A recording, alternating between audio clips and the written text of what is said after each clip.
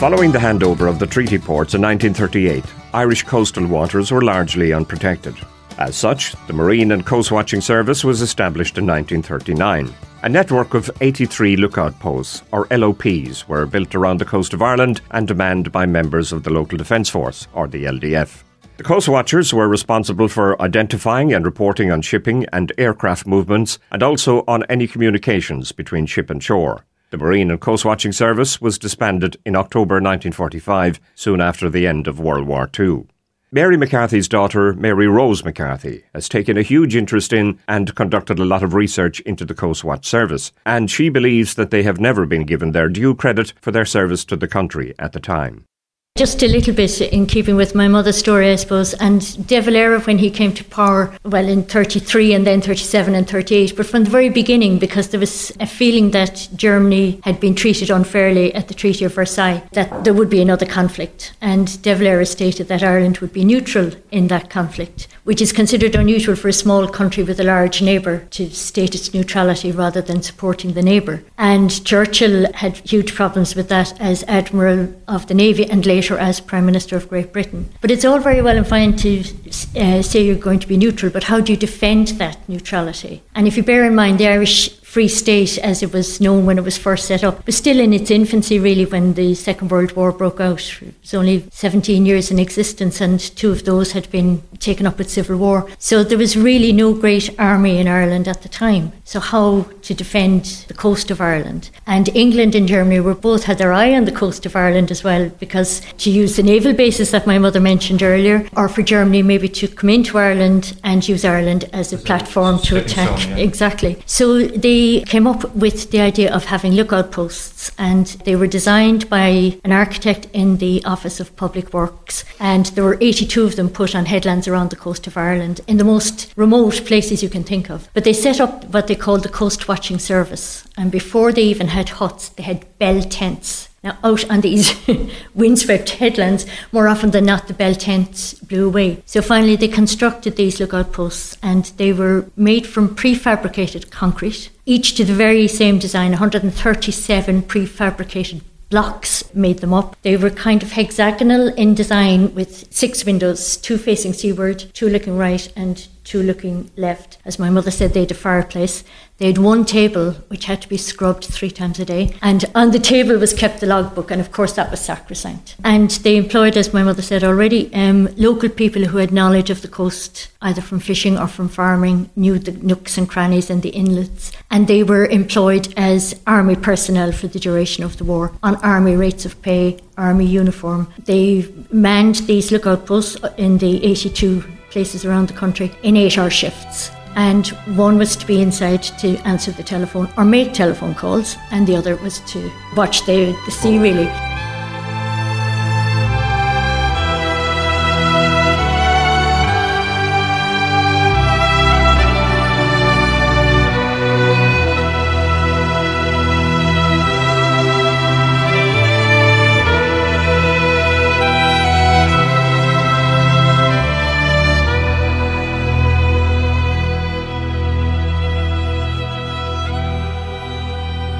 The German Navy commenced World War II with 56 submarines, of which only 24 were suitable for operations in the Atlantic. In the 5.5 years of the war, German shipyards built 1,156 U-boats, of which 784 were lost from enemy action or other causes. Their toll of enemy shipping was 2,603 merchant ships of over 13.5 million tonnes and 175 naval vessels of all types. In terms of human lives, 28,000 German U-boat crew of the total of 40,900 men recruited into the service lost their lives, and 5,000 were taken prisoner of war. When the war ended, 156 U-boats surrendered, 221 were scuttled by their own crews, and 2 escaped to Argentina. German U-boats in World War II operated in all oceans of the world and were responsible for sinking enemy ships in areas as far distant as the Dutch East Indies and the Arctic Ocean. Brendan Cahill is a former diver and a member of the Coast Guard on Towhead. He has taken a keen interest in U-260 and has dived many times and where it lies a few nautical miles south of Glandore. This particular U-boat, the U-260, is what's known as a Type 7C U-boat. The Type 7C would have been in the Second World War. It was an ocean-going U-boat, and it would have been more or less the mainstay of the U-boat fleet at the time. They commenced building them in 1936, and by the time the war had started, they had a number of them. The Germans had a number of them. They would have seen a lot of service throughout the Second World War and would have been the mainstay, basically, of the German U-boat fleet until later in the war, the advent of the larger Type 9s, and at the end of the war, then the Type 21s. How well armed was she? She was designed basically for ship warfare, to sink ships. So the primary armament as such would have been the torpedoes on the U-boat. Now it did, the Type 7s would have had defensive armament, and they would have had a 37mm gun on some of the U-boats that was designed basically to save on torpedoes if the U-boat was in a position to surface, where there may not have been escorts with a lone merchant ship, that they could have used the 37mm gun to maybe finish off a merchant ship rather than using one of the torpedoes. I'm looking at a photograph of a similar type submarine. You said to me earlier, roughly, is it half the size of a GA pitch? They're 67 metres long, which would be roughly about from the goalpost to the halfway line of a GA pitch. So they were quite a substantial vessel. They're in or around, with different variations, they would have been in or around 800 tonnes displacement, and they'd be approximately 10 metres high from the bottom of the keel to the top of the conning tower, and about 20 feet wide at the widest point. So they would be quite a substantial vessel, yeah. And crew-wise then, roughly over 40? Crew-wise, anything between 42 and 48 souls on board. In relation to the torpedoes, normally a fully armed U-boat would have carried 14 of the torpedoes. Now the torpedoes are quite a substantial object. They'd be about 2 feet wide and about 10 feet long, so they were quite a substantial object. So the space in them would have been absolutely minuscule inside these, and it's very, very hard to imagine, even when you see it on the bottom. It's hard to understand how maybe nearly 50 people could operate inside something of this size, Yeah. And live and sleep and eat. A patrol typically was about 6 weeks long at sea. So, as I said, try and imagine how close to 50 people could live on board this thing and literally do everything and function as a war crew as well. As when you see them in real life, it's quite difficult to imagine. In a very confined space. Very much so. In 1942, and being the daughter of a lighthouse keeper, 10-year-old Mary Glanville had seen places in the country that most people would never have seen as adults. But such was the life of a lighthouse keeper's family. On the 18th of December 1942, and just a week before Christmas, lightkeeper Sam Glanville and his family were heading for a new posting to the Gallyhead Lighthouse. They arrived in Clonakilty from Skerries in County Dublin and were now making their way to the Gallyhead, complete with all their possessions and their pet cat, Scamp. Their mode of transport on this occasion was pony and trap. We left Skerries. It just shows how quickly you can travel nowadays. We left Skerries of an evening on the train and came into Dublin. Stayed overnight in Dublin. The following morning, don't ask me the time, it was Kingsbridge at the time, it's now Houston. Yeah. Got the train and came all the way down to Cork. And then at Cork we had to go across Cork City, get to Albert Quay and get the train to West Cork. But anyhow, we had a cat, you see, while we were in Skerries, we had a cat called Scamp. And the thing is, what will we do with Scamp? Will we leave it? Now, there were 3 other families and they'd have looked after the cat. But anyhow, we decided to bring the cat with us. So we put the cat into a kind of a picnic hamper thing. And the cat came all the way from Skerries into Dublin, was looked after all the time by my mother. Came down from Dublin down to Cork, across to Albert Quay, down to Clonakilty, all the way by train in the hamper. And it ended up at the Gallyhead. So now we've the cat there, not the Gallyhead. But I just remember one thing going out. We went out in a pony trap on the 18th of December. We left Clonakilty, so a week to Christmas. The 5 of us and a man called O'Driscoll who worked for Nugent's.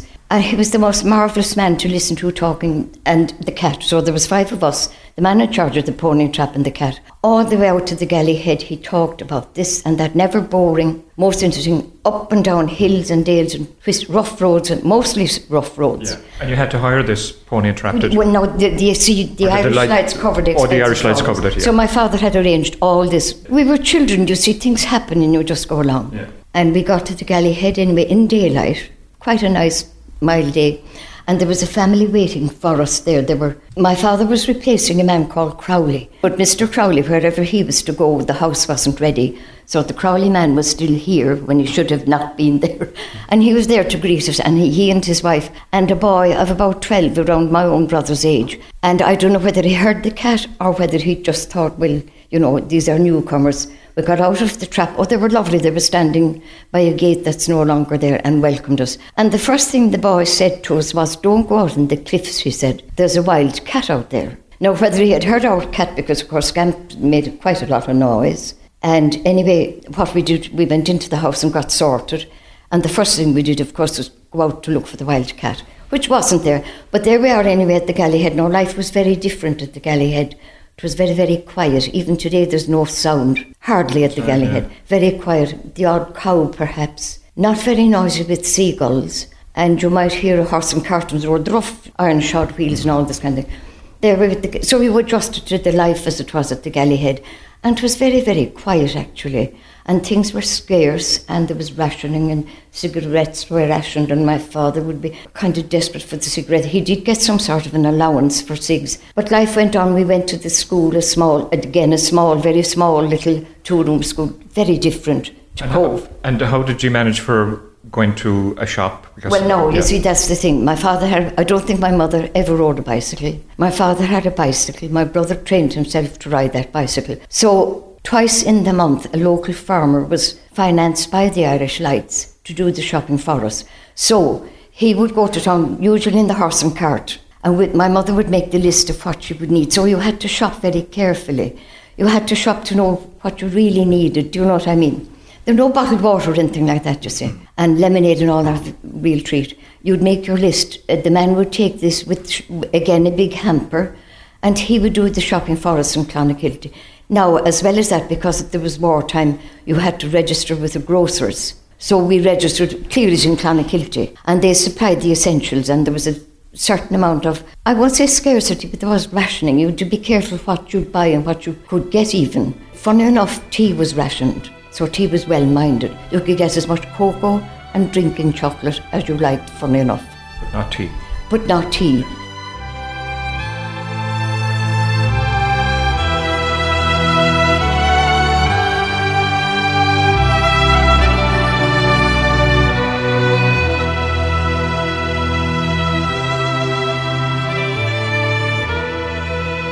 Now, coffee was mostly Irish.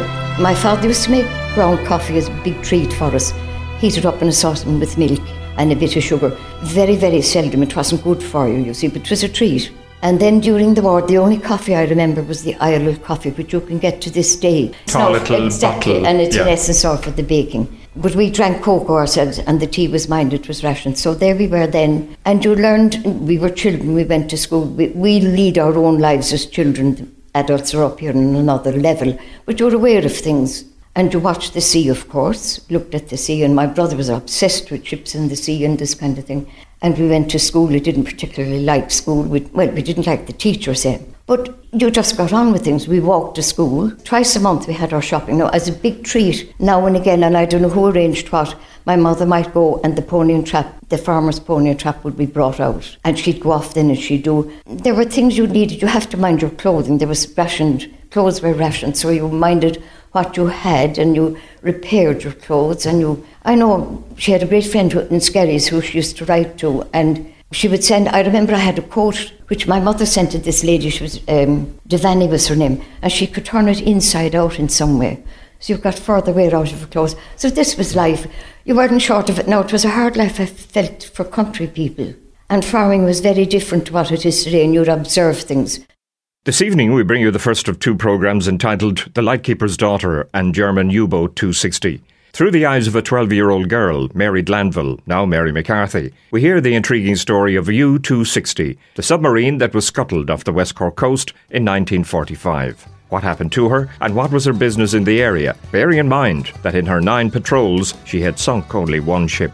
But it's also an insight into what life was like for rural people during World War II. Part 3 in Programme 1 is coming your way in a few moments.